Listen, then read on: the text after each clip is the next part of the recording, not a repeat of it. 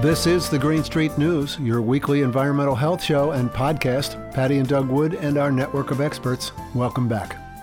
On the subject board today, be careful about eating chocolate. Pete Meyer's op-ed on using plastic to build roads, and why that big announcement about nuclear fusion may not be as great as it sounds. And we'll hear from a reporter in Minnesota about 3M's sad history of polluting the water and how it has impacted the health of the residents there. That's all coming up on this edition of Green Street News. Stay with us.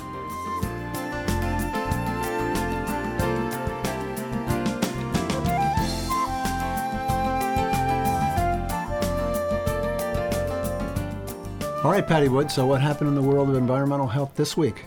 A lot of things, I am sure, but there are a few things that I think our listeners will be interested in. One of them was an op-ed that was written by Pete Myers. He's actually the editor of Environmental Health News. Where we get a lot of our stories from. Yeah, and he's talking here about plastic being added to road surfacing materials. Okay. He's actually talking about an article that was written in a newspaper in Charlottesville, Virginia, which published a story that really made him upset. The paper, along with other publications, republished a piece originally from the Pew Charitable Trust titled "Plastic Roads Are Paved with Good Intentions," and it outlines how state transportation officials across the U.S. are testing out discarded plastic in pavement.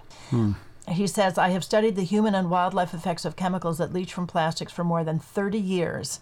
I actually provided invited testimony on December 15th before a U.S. Senate subcommittee on chemical safety about plastics and health. The hearing was called Examining the Impact of Plastic Use. Adding plastics to roads, even with the best of intentions, is guaranteed to create a massive source of nano and microplastics, which leach into every nook and cranny of the environment and all parts of human and wildlife bodies. We have a hard time managing big plastic waste items. Once they become micro or nano, they are impossible to recover. They will pollute for hundreds of years, if not a lot longer." And he goes on to say, "While I'm all for science, the testing being done at the University of Missouri, as described in the article, is not necessary. We already know what will happen. Roads abrade because of friction from tires. It is unavoidable and is why they need to be repaved every few years. But building roads out of plastic is literally a road to hell. Plastic-laden roads will probably abrade faster. And all too often, today's seductive solutions become tomorrow's problems. When will we ever learn that simple truth?" The tires themselves are made from plastic, and it is one of the biggest sources of microplastics worldwide.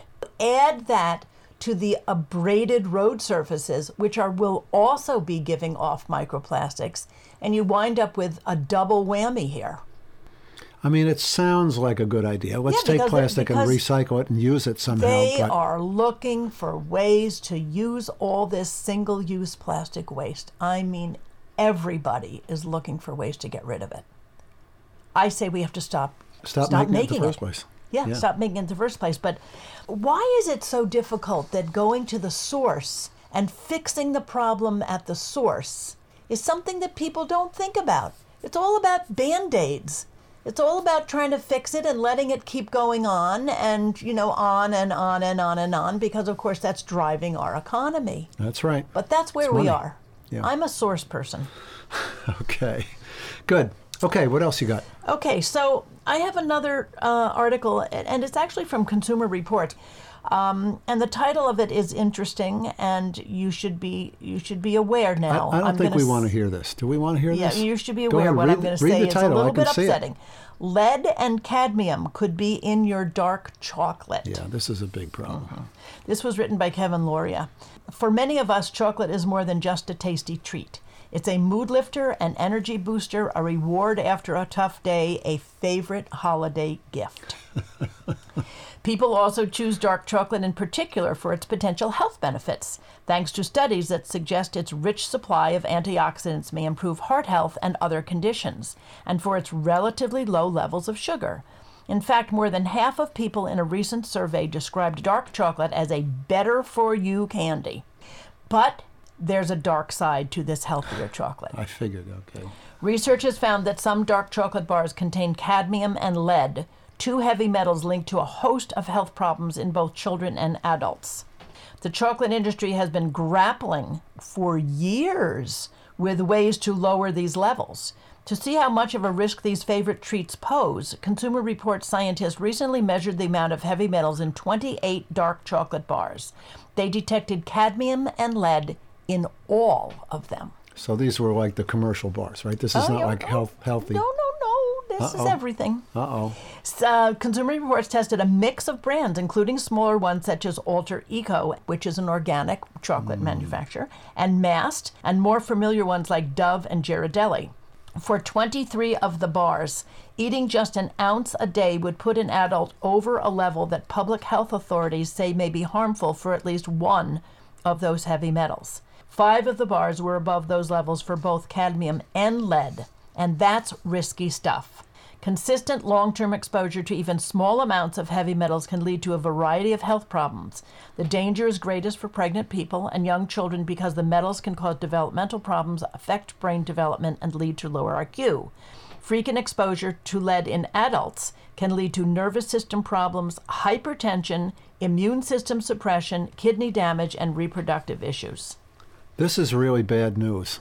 Well, you do like your chocolate. I think I'm like a lot of people, you know, and they like chocolate. I mean, I've been going overboard trying to find chocolate bars that have a higher cocoa content or a higher cacao content. Right. Just because they're really low in sugar and because that cocoa is supposedly, quite healthy as I read. Yeah. People are buying it because of that.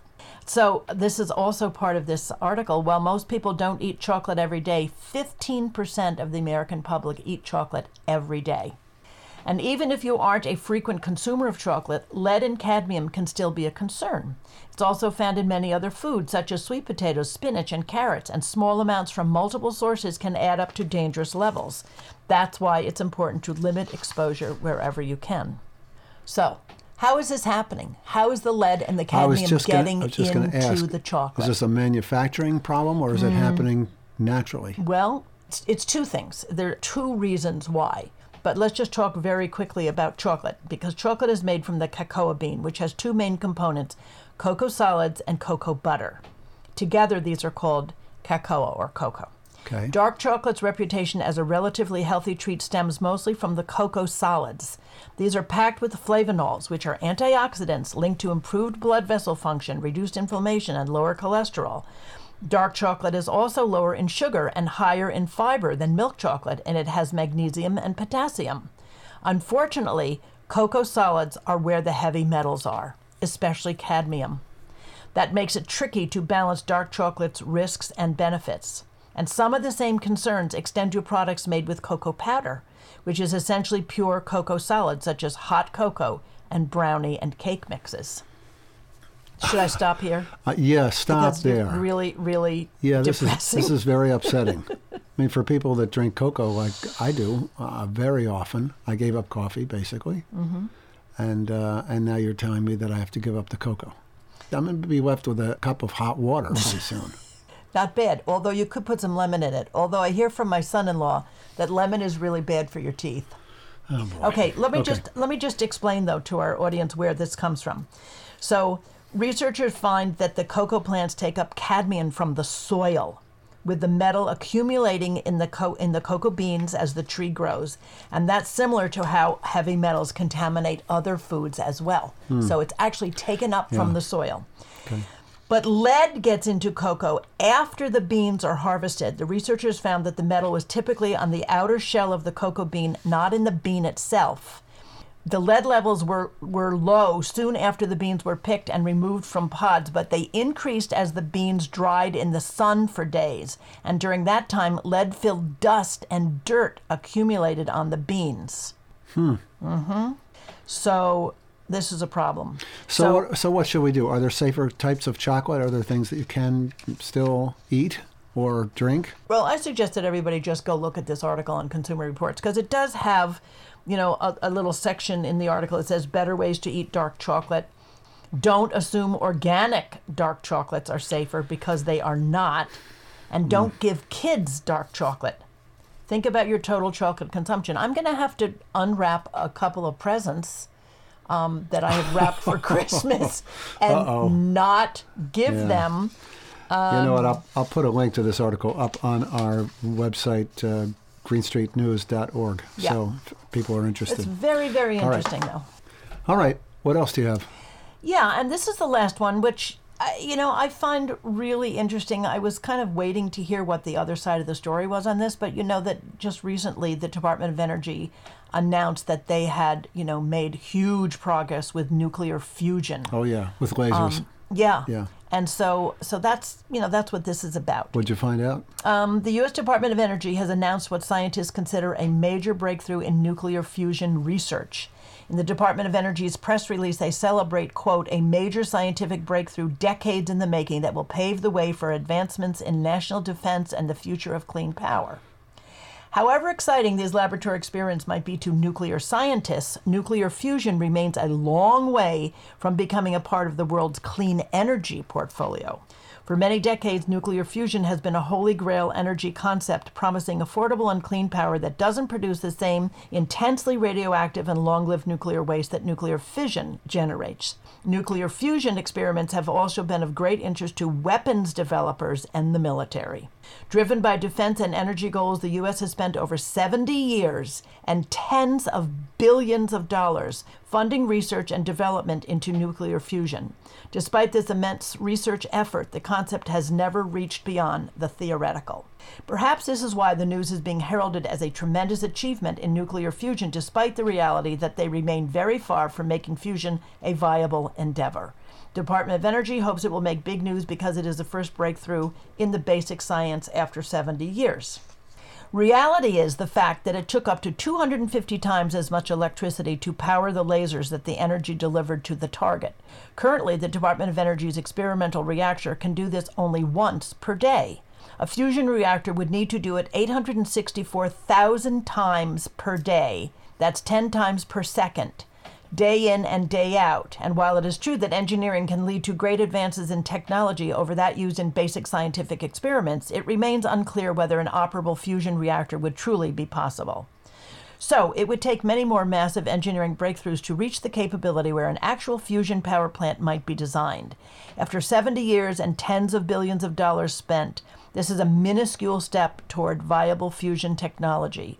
Nuclear fusion remains a futuristic fantasy that has no role in the urgent, immediate need for climate solutions that are affordable, just, scalable, and most importantly, readily available. So, should we keep investing in nuclear fusion research?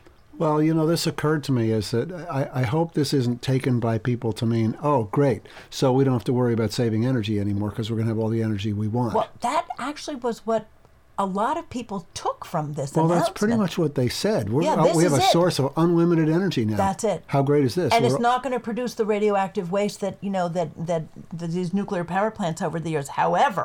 However, if solving climate change is the most urgent priority of U.S. energy policy, nuclear fusion research is a waste of time and resources. In addition to being nowhere near feasibility, nuclear fusion is not the clean, just energy technology it has been made out to be.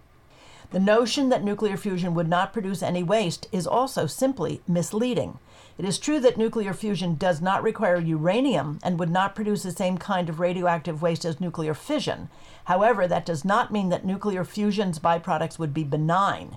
The neutron emissions from nuclear fusion reactions would irradiate everything in and around the reactor, turning it all radioactive. If the scientific and engineering barriers to pure fusion weapons are overcome, a new class of weapons could emerge that would radically increase the nuclear threat. Pure fusion weapons would not require plutonium or highly enriched uranium, the acquisition of which is one of the main obstacles to nuclear proliferation. These weapons could also be made in various sizes, from very small to very large, and would not produce the highly radioactive fallout of current nuclear weapons. At the same time, the release of large numbers of neutrons would make them very effective at killing people while minimizing blast effects. I think this falls into the category of if it sounds too good to be true, it probably is. So well, what's really interesting is that they're pushing, for funding to continue all this research, and using this idea that it is going to provide clean energy, when in fact, what's really involved here is the military. looking at the possibility of a whole new class of weapons. That's what we need. Yep. All right. Thanks, Patti. You're welcome. There are tens of thousands of manufacturing companies in the United States today, making everything from nuts and bolts to jet airplanes. And they range from tiny family-owned companies to giant multinational behemoths. One of the biggest is the 3M Company, known throughout the world for its Scotch tape and 55,000 other products that span a wide range of industries and applications. 3M was founded more than 100 years ago as a small-scale mining venture in northern Minnesota. It's a company built on innovation, developing new products that consumers and other industries can use. Its first product was sandpaper, and over the years it has developed thousands of other products that combine organic compounds with chemicals. And that's where the trouble started. Because in the manufacturing process, there is always going to be waste. If you're making sandpaper, you'll have some sand that just doesn't stick to the paper. The sand that doesn't adhere can be used again. But what if the waste has chemicals in it? Chemicals that can't really be recycled, that have been contaminated with other chemicals or raw materials in a way that makes them unusable. Then what? Back in the 50s and 60s, 70s, 3M would bury the industrial waste in these unlined landfills. And there were like 4 sites in the county where they buried this waste for years. And, they would have unlined trenches. And sometimes they would store it in these barrels. And at one point they burned the barrels. And they were always sort of vexed by how to get rid of this waste. That's Deena Winter, a reporter from St. Paul, Minnesota. She's written pieces for the Wall Street Journal and the New York Times, and recently wrote a series of in-depth investigative articles for the Minnesota Reformer about the 3M Company and its history of dumping toxic chemicals in shallow landfills around the Twin Cities, or straight into the river. Deena wanted to tell the story of the people whose lives have been forever changed as a result of medical problems linked to the chemicals dumped by 3M. She began with the kids. I don't feel like there was a lot of coverage of actual people and the cluster of kids that got cancer at Tartan High School back in the early 2000s. Well, now that's some time ago, right? So I thought I would go back and try to get in touch with as many of those kids as possible. And then also that were listed as witnesses for the state lawsuit. We don't know for sure, but we certainly did seem to have a lot of young kids get cancer out that way. And Amara, who's the lead of the story, is dying right now. Amara Strand is 20 years old now. When she was 15, she learned she had a nearly 15-pound tumor embedded in her liver, a rare type of cancer that strikes 1 in 5 million Americans between the ages of 15 and 39. She has since had more than 20 surgeries to battle the tumors that keep growing in her body. She says she's not sure if 3M is responsible, but a 2017 study found that a child's risk of dying from cancer was 171% higher in the area where Amara lived than in the surrounding area. According to the Minnesota Department of Health, people living in that area had elevated levels of perfluorocarbons in their blood compared to the rest of the country. And in 2005, the state's attorney general sued 3M, claiming that a 100-square-mile underground plume east of St. Paul, where Amara lived, was contaminated with harmful compounds. I met with her, once. She had to reschedule a couple times because she's really sick. But finally, when she was feeling okay, we met at a Green Mill pizza place out in Woodbury, and she told me her story. And as she recounts in the story that, she's got a really rare form of cancer that's, strikes young people, very, very rarely. But when she first got diagnosed, she had a tumor the size of, was it like a 15-pound tumor inside of her, almost the size of she called it a small volleyball, but they were able to get that one, but she's been battling tumors ever since. They just keep coming. And now she's at the point where, they can't really do anything anymore. The one that she has now is kind of embedded. And so she's got some broken ribs, and she just lost the use of her right hand, I think it was. And they were kind of out of options. So right now she's looking at the end.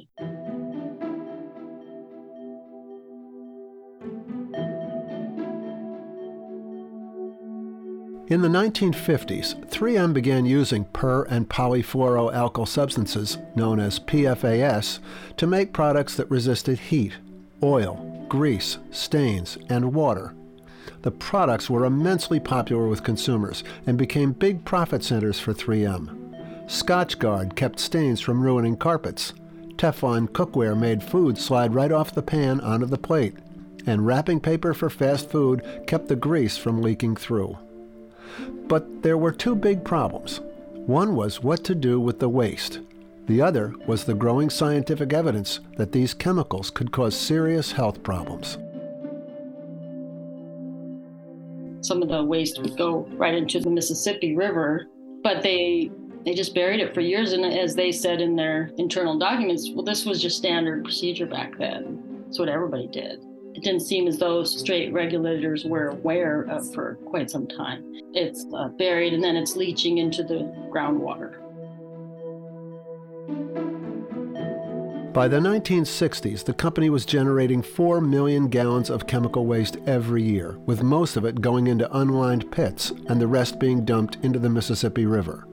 By that time, 3M knew that the chemicals were likely to pollute the groundwater and could cause some serious health effects. The thing that I wanted to do was look at all the evidence that our state had compiled for their lawsuit against 3M.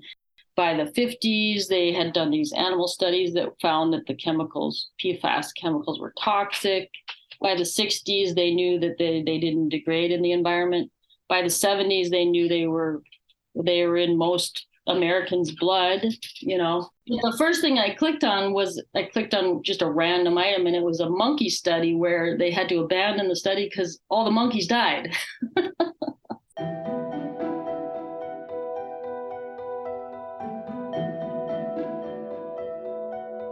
PFAS can be found in the blood of nearly everyone on Earth. The chemicals have been linked to low fertility, birth defects, suppression of the immune system, thyroid disease, and cancer.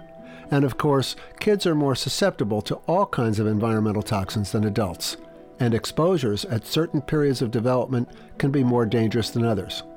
So, was Amara Strand's cancer just a coincidence, or was it related to the chemicals from 3M? Certain types of cancers and certain age groups were higher out in that area. You know, there wasn't a ton of awareness that could even be what caused their cancer. You know, how do you prove that that's what caused their cancer? But yet there are 4 landfills in that county, and we know that the levels of PFCs in their blood was way higher until 3M did help pay for these filtration systems for Oakdale, and then they did some other work to help filter the water, and then some of these incidences of cancer went down. That's right. Although the company continued to claim their chemicals were not responsible for the high cancer rates for the people living near the underground plume of contamination, in 2005 the company helped pay for a water filtration system for the city of Oakdale, and the city's cancer rate dropped.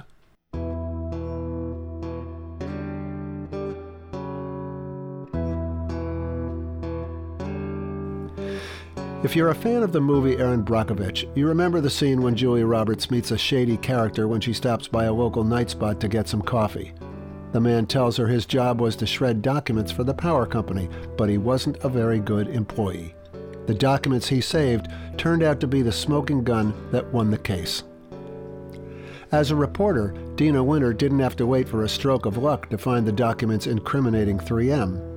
Back in 2010, Minnesota's Attorney General had sued 3M, alleging that the company's production of PFAS had damaged drinking water and natural resources in the Twin Cities metropolitan area. So the former Attorney General Lori Swanson sued 3M, alleging that they basically contaminated the state, and she had experts prepared to testify that they did find elevated cancer rates in that county. Our health department has been a little bit odd throughout this, in that, right before, just days before the case was supposed to go to trial, the state health department puts out this report, like an update on their studies of any possible cancer clusters out there. It basically was like, everything's fine. And it was like right before the state was about to go to trial. I don't know that it is the reason that it got settled. I mean, Lori Swanson didn't say that to me, but the morning it was supposed to go to trial, they settled it. But there was a silver lining, at least for Deena Winter. One good thing that Lori did, release all these documents to the public. There's a website that anybody can look at, hundreds and hundreds of exhibits that could have been used at trial. And I think that was sort of like her way of saying this needs to be out there. This story doesn't have an Erin Brockovich ending. There's been no class action lawsuit, no giant payday, no real reckoning. The people of the Twin Cities in Minnesota still wonder if their health problems were caused by the dumping of toxic chemicals from 3M's factories. And of course, the dumping continues because there will always be waste. The other day, 3M announced it would stop producing products with PFAS sometime in 2025. It was the first major manufacturer to do so. It was good news, but comes a little late for the people of the Twin Cities. It just seems like there's got to be a way to get some justice for some of these young folks out in Minnesota who got cancer and may have gotten it from the water, but we don't know for sure. But somebody ought to find out, and somebody ought to do something about it, and they ought to get some form of justice.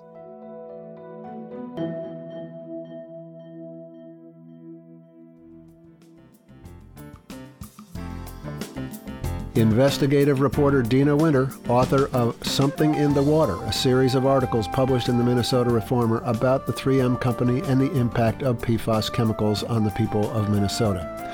You can find a link to Deena's articles along with a link to the website Deena spoke about with all of the documents on our own website, greenstreetnews.org. That's going to do it for this edition of Green Street News. If you missed any part of today's show, you can always hear it again, along with all our other shows, at greenstreetnews.org or wherever you get your podcasts. Patty and I will be back next week with another show. Thanks for listening.